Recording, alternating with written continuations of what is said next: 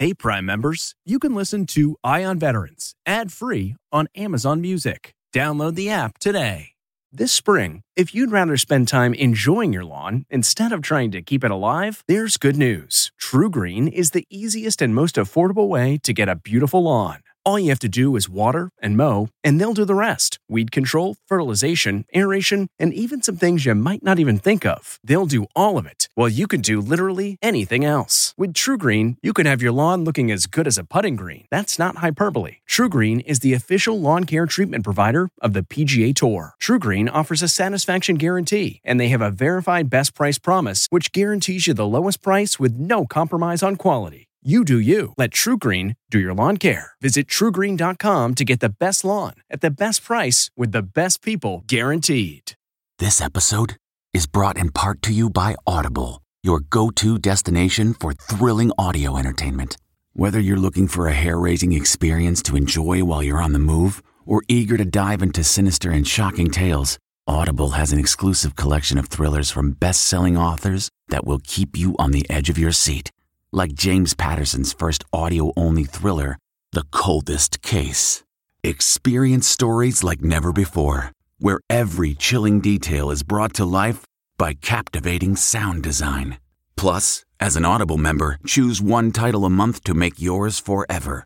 And now, new members can try Audible free for 30 days. Just visit audible.com/WonderyPod or text WonderyPod to 500-500. That's audible.com/WonderyPod or text WonderyPod to 500-500.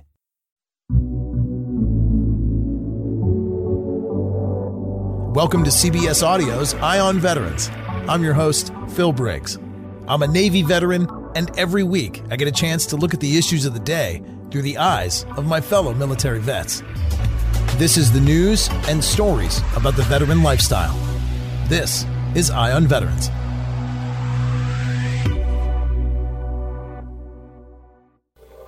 Now, it's Mental Health Awareness Month, and that seems like an easily forgettable theme. Like one of those feel-good moments on the evening news, or some fleeting post that's shared on social media. That is, until it affects you or someone you love. And that actually happened to me recently. And a friend of mine, Matt Saintsing. He's a former Army intel guy that served with 101st Airborne. And he's got a big brain, big beard, and a super witty, ball-busting sense of humor that made him a blast to have on the show, and he was a frequent guest on the podcast. But when he recently shared openly on Facebook about his personal journey with bipolar, I knew I had to call him and hear the real story. Cool. Let me have you say your name and count to 5. Matt Saintsing, 1, 2, 3, 4, 5. All right. You ever notice literally nothing about the way I do this has changed since we worked together in the studio? No, I absolutely nothing has changed. You have me do the countdown and make sure my levels are right, and I feel like feels like old times. And then also throw in like 5 minutes of like banter about nothing related to the interview that we're supposed to be doing. It's like talking about the people we work with, or who's really pissed us off that week. Or... Yeah, who deserves what and who's not pulling weight and stuff like that. Yeah. I think that was the setup right there. I don't even think I need a first sentence anymore. But Matt Saintsing, journalist and former colleague of mine at connectingvets.com. How are you, brother? I'm doing well. Friend of the show, Matt Saintsing. Friend of the show, yeah. I always used to say friend of the show. Good to have you back. Yeah. Great to be talking to you. Now, we're talking, of course, because you are, a man of many talents, and you know many things about military, about veterans, about pineapples. No, I feel like unless you want me to hijack this podcast segment for, I can talk at length about the fascinating plant that is the pineapple. And I kid you not. I mean, I will tweet out this week the link to your pineapple video. It is delightfully embarrassing. Oh, good. I love it. It is embarrassing. It is. Honestly, I kind of love it. It represents a time in my life where I was kind of figuring out, And what man doesn't look dapper in a pineapple suit? I still have it hanging in my closet. Yeah. But I digress. Although you did say something there that's very on point, trying to figure some things out. I wanted to reach out to you, man, because we did do a lot of that. We did drink a lot of beers. We did talk a lot at great length about the veteran issues, about what it means. We were both kind of on the front lines of covering things that are oftentimes mental health related. And I wanted to thank you, and I wanted to have you in the guest chair this week to not only talk about our time together, but about this Facebook post that really opened up something and a dialogue that I think is so important to have among friends. And would you mind if I read some of it? No, please go ahead. Yeah, man. You wrote, I don't talk a lot about it publicly, but in 2019, I was diagnosed with bipolar disorder. We think my family member's death may have triggered it, but I suspect it's been operating in the background for some time. And if I'm honest with myself, this article that you were sharing encapsulates quite accurately how I experience this mental illness. And I'll stop right there. But without getting into the article specifically, share with me a little bit about what motivated that post and a little bit about what that article you shared talked about. Yeah, so I read the article a few weeks before I made the Facebook status, and this is like the first time that I kind of, told anyone outside of my tight-knit, friend and family circle that I was diagnosed with bipolar disorder, a mental health disease. It's a genetic thing. It runs in my family, and, as you know, Phil, 2019 was a particularly hard year for me. I happened to have lost my father and my sister 6 months apart, and both were very unexpected. So I was just thrown into a tailspin of grief and, not really knowing how to take the next step, if you will, right? And I just noticed some changes in me. And I mean, I'll tell you a little bit about bipolar if you want, Phil. Oh yeah, no, please, because I remember being, on the phone with you several times, as I heard about the events in your life, and I too lost my brother last year. So it was really close to me, how you were dealing with this and how you were coping with it, because loss, it comes with a hangover that is really harsh and really unique to each individual that's experiencing it. Yeah. So, I mean, we mentioned grief, and I think it's interesting because grief is something that touches all of us eventually, right? Every person under the sun is going to experience loss of some sort, but it's also a very unique thing. And what works for one person might not work for others. But for me, what I really noticed was, these like mood cycles that would last, 10 days or longer, where I would be super motivated, super passionate about projects, want to do, 40 different things, talking a mile a minute, not, sleeping that well because I'm just so motivated. And, I'm doing a lot of writing, I'm doing a lot of organizing, I'm doing a lot of laying groundwork for future passion projects, if you will. And then 10 days, 2 weeks later, I fell into just like a pit of despair, just wallowing in depression. And when I say I was depressed, I want to make a clear distinction. We all get sad in our lives. We all get down about some things. But when I say I was depressed, I mean, I couldn't leave the couch. It was a big deal for me to go grocery shopping, right? To be motivated to leave the house, to engage with my relationship or with, people in my life, being reclusive. And then, so that would last for another 10 days to 2 weeks. And then after that, I would kind of drop back down to baseline, and I would be the regular, hilarious, wacky, funny Matt that we all know and love. Right. Right. And then again, I would just tick back into these highs and lows. And it happened for a few months. I just noticed these cycles. And then that's when I kind of just, checked in with myself and said, I think I might need some help. And I asked for it and learned about this mental illness that I'm living with called bipolar disorder. Wow.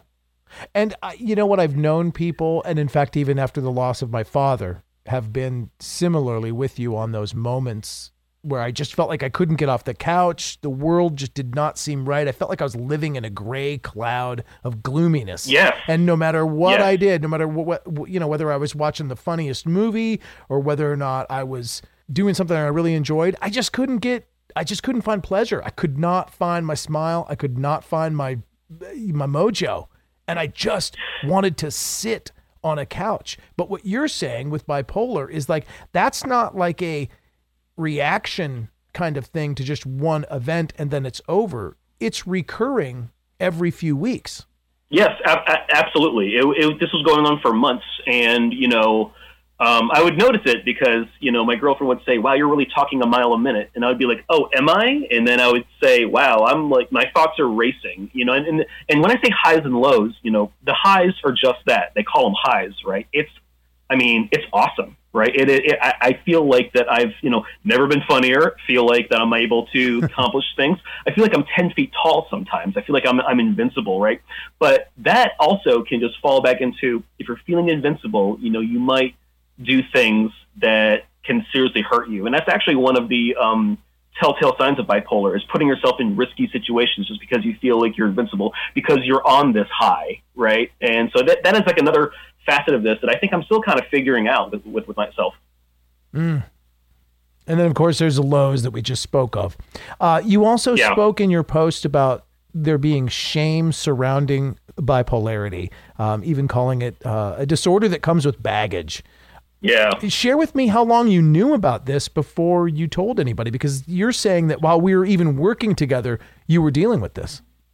Yeah, I think I was dealing with it. I think I definitely didn't know what was going on, right? I just noticed, for me, it would be like, oh, I'm doing super well at work, and then like a few weeks later, oh, I feel like I'm not doing that great. That's how I kind of experienced it, and I found out that really was bipolar disorder kind of peeking its way in. And when my family members passed away, that just really, I think it just like kicked it into high gear, right? And it really started going. It became way more noticeable. We'll take a quick break and be back with more from Army veteran Matt Saintsing and his journey with beers and bipolar.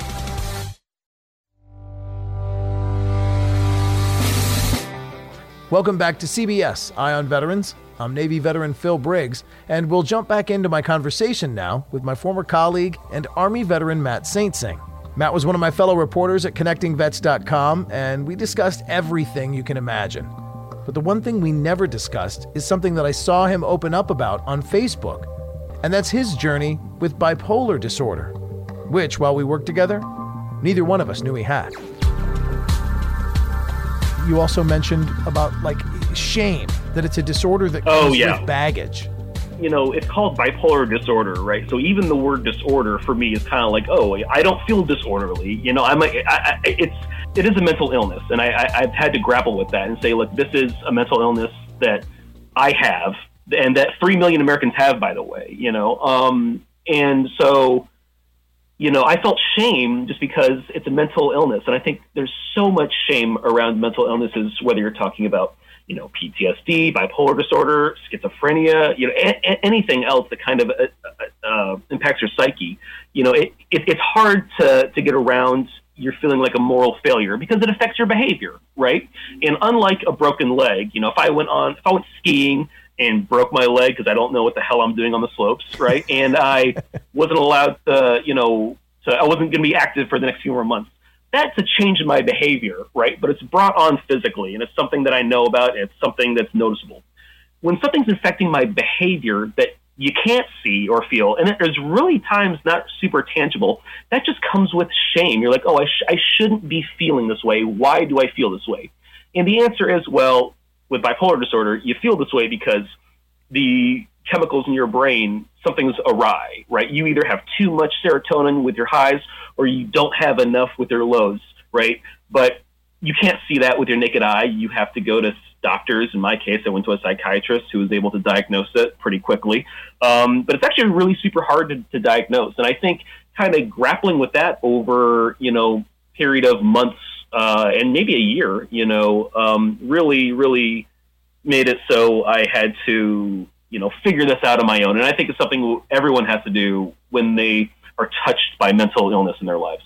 And I'm so glad you brought up this stat about how prevalent it is, because that's the whole reason I wanted you on the show. Not only are you one of my bros, not only are you a fellow journalist that I've worked with very closely and shared all kinds of deep, honest conversations about stuff, but we've probably even laughed over some comment that one of us made where we said, ain't no shame in my game. But like when you put it in the context of mental illness, you do feel, reluctant to share that with anybody. And we should not feel reluctant. We should feel open, honest, liberated to be able to say, this is me. I mean, I'll share with you all kinds of things about my medical history. But for some reason, when it's about the mind, we don't want to talk about it. It really should be just like, it should be like colorblindness. It should be like, okay, I can't see reds and greens as well as you can. Who cares? I mean, I deal with it. Christmas isn't as happy for me. I mean, you deal with yours. That's funny. Yeah. No, I think you're absolutely right. This will be something that they'll be with me for the rest of my life, right? It's something that I have to manage actively. And, I think beforehand, when I first started noticing these changes, I was like, well, I'll put it on the back burner. I'm fine. I'm able to manage this on my own. And then it got to a point where I just couldn't, where it was affecting, my work. It was affecting other parts of my life. And that's when I kind of just needed to take a step back and, take a big breath, swallow your pride, and then go ask for help. And that's like the hardest thing, right? So, wherever people are at on their mental health journey, and we all have one, whether we realize it or not, I think getting to the point where you are making an appointment or just talking to someone about it, I think is a huge first step. And that really shouldn't be understated, right? It is, it is just a Herculean task sometimes to be like, I'm having problems with my mind in my mental headspace and I want help. And then the work starts after that, right? The first step is saying you want help, and then you have to implement the plan and keep up with it. So it's just, it can be challenging, but I think it's well worth it in the long run. Mm-hmm. First step, the most important, and always the hardest. Let's chat a little bit about what that next step was. All right. So you and I have covered the Combat Cocktail at great length. We've heard about the serotonin uptake inhibitors. We've heard about the benzodiazepines. We've all known vets that were just given a list of drugs as long as your arm. And there was one to sleep, one to eat, one to walk, one to talk. Yeah. I know that you're not down with that. And I know that you also, enjoy the organics or would rather treat something more organically. What did they do? What do you get for bipolar? Are you on a ton of drugs now, or how do they treat it? Yeah. So I'll kind of walk through how this happened with me. I noticed, I thought I had bipolar before I was diagnosed. I was looking into it. I know it runs in my family. I know it's a genetic. It gets carried through your family.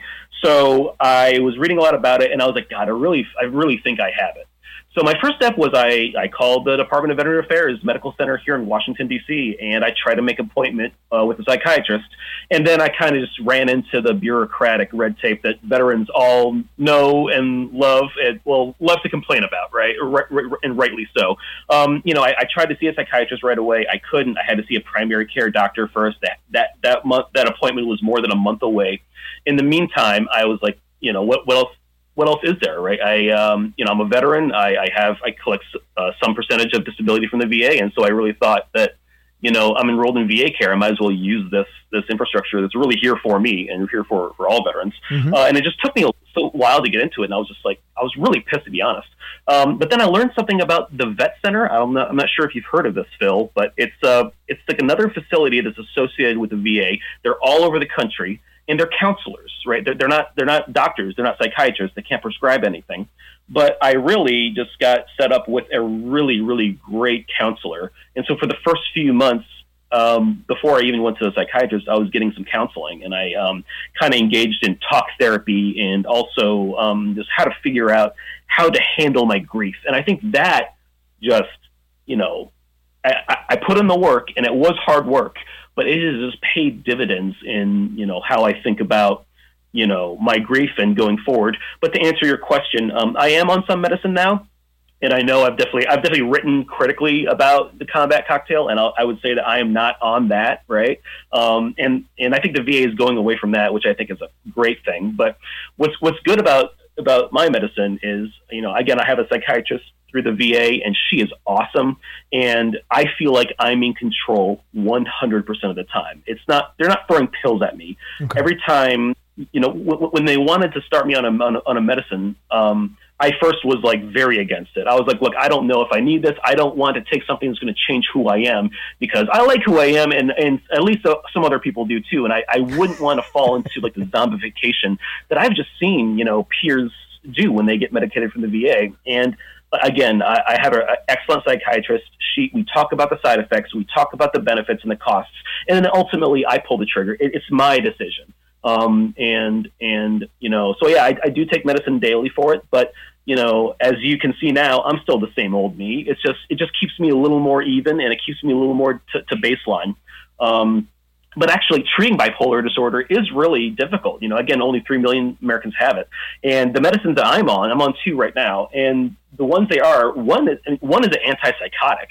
And so even taking that came, again, talk about coming with baggage. I'm like, look, I don't think I have psychosis. I definitely don't have psychosis, but it's FDA approved for bipolar disorder. And I think that is, again, that comes with some of the shame is there's very little out there that is only for bipolar disorder. And what they found is there are other medicines that work for other mental illnesses that also are good for bipolar disorder. So it's kind of like a byproduct, if you will, right? So that's like another layer. But I feel fully in control. I'm able to stop and start whenever I want. And for me personally, it does help, but I totally recognize it is a individual choice, and no one should be pressured in it either way. And if you have a really good doctor or psychiatrist, they should be able to have this conversation with you. Yeah, I'm just glad to hear it's not the Combat Cocktail.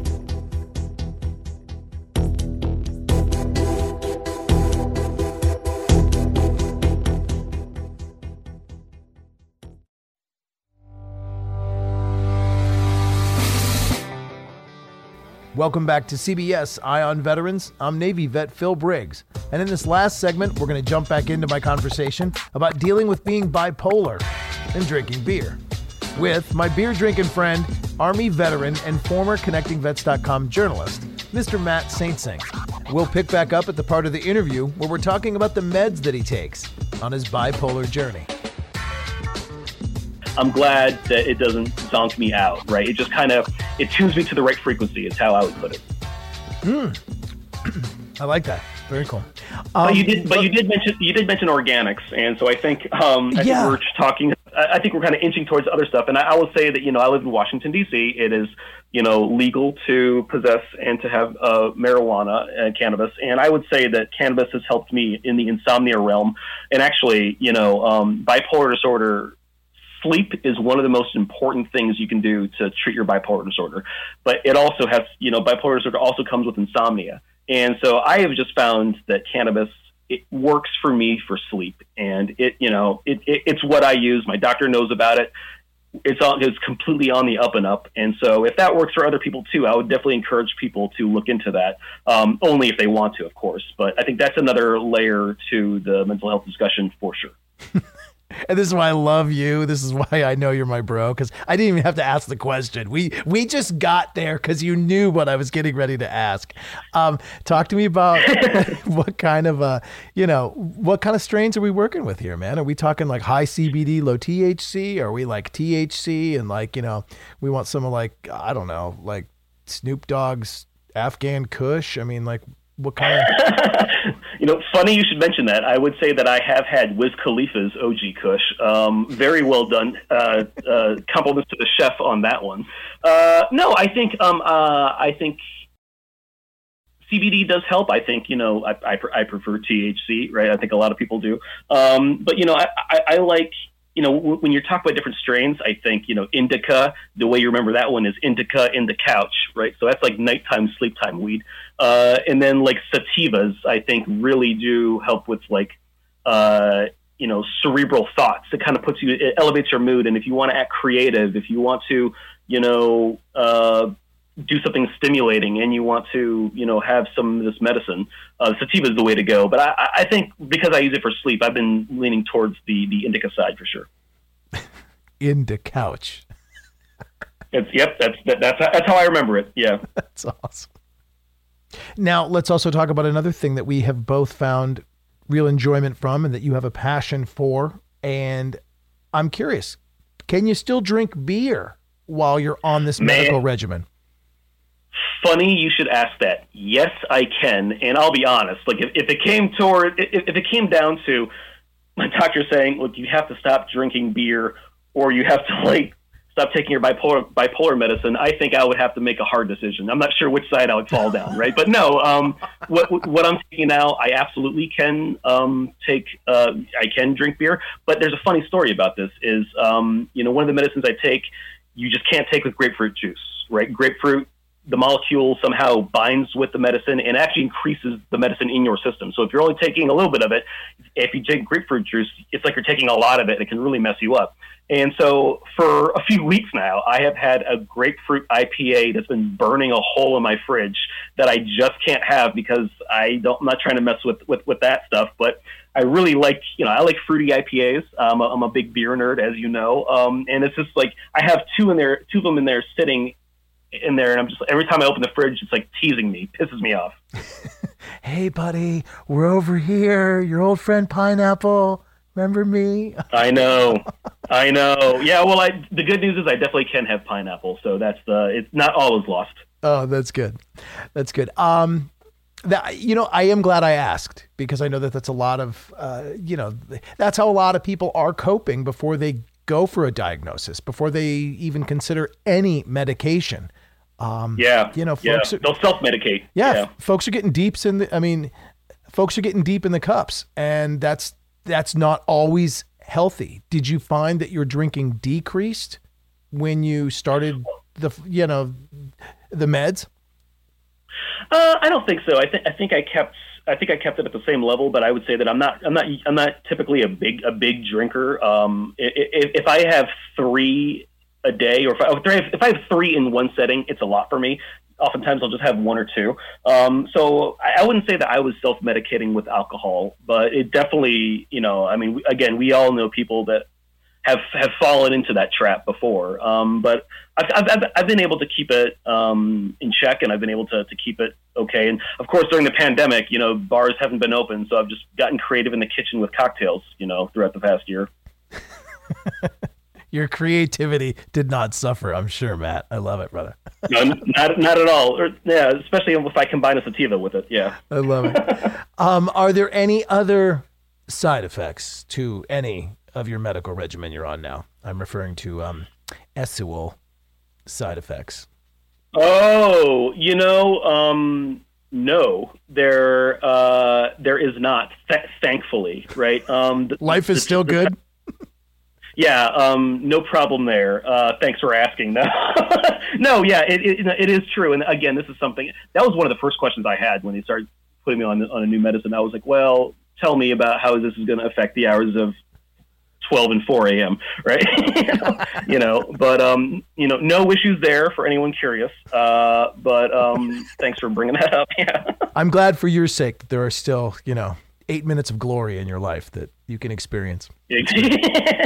Well, yeah. I mean, you think more highly of me than most people if you think that. Then. Great stuff. Last question is, what's a really good beer you've had lately, man? Turn me on to something that I need to, know about for the summer. And that was a horrible segue. Well, now that I think about it, we just went from that side effects question to turn me on. Yeah, right. Yeah. No, I feel like, I just had, so I'm a seasonal beer drinker. Right? During the winter, I really like stouts and porters, dark beers. Now the spring is in the air and the weather's warming up. I love a good full flavored IPA, a fruity IPA, nothing too bitter. I think something around 65, 70 IBUs, which are international bittering units, how to measure beer bitterness, is my sweet spot. One that I've had recently is called Namaste White from Dogfish Head over in Delaware. Great brewery. nearly everything they do, I love. And it's like a Belgian white beer, and it has, lemon peel, coriander. It's full flavored, but it's still light enough for you to crush outside on a gorgeous 80-degree day. Nice. What was that again? Namaste? Namaste white. Yeah, like namaste is in the yoga, and then white is in the color. Yeah. Right on, man. All right. Something good for the mind, something good for the soul, and something good for the palate. Matt Saint Singh, brother, always great to have you on. One of my favorite Army veterans of all time, dude. I can't thank you enough as a friend of yours for sharing with me this incredibly powerful story. I know it's going to influence people listening, and tip of the cap to you, bro. I'm so glad you did this, because we're in this life together, and the more we know about each other, the better we all get along. Absolutely. Thanks for reaching out about this, and thanks for shining a light on this important issue. I think the more we talk about it, the less scary it gets.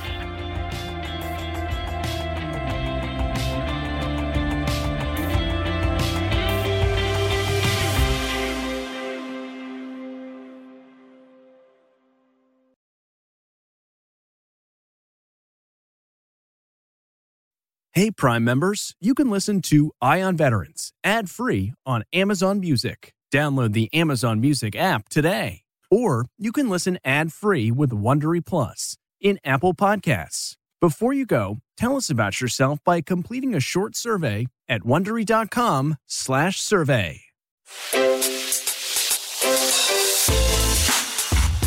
Hi, this is Jill Schlesinger, CBS News business analyst, certified financial planner, and host of the Money Watch podcast. This is the show where your money is not scary and it's not boring. It is a show that's all about you.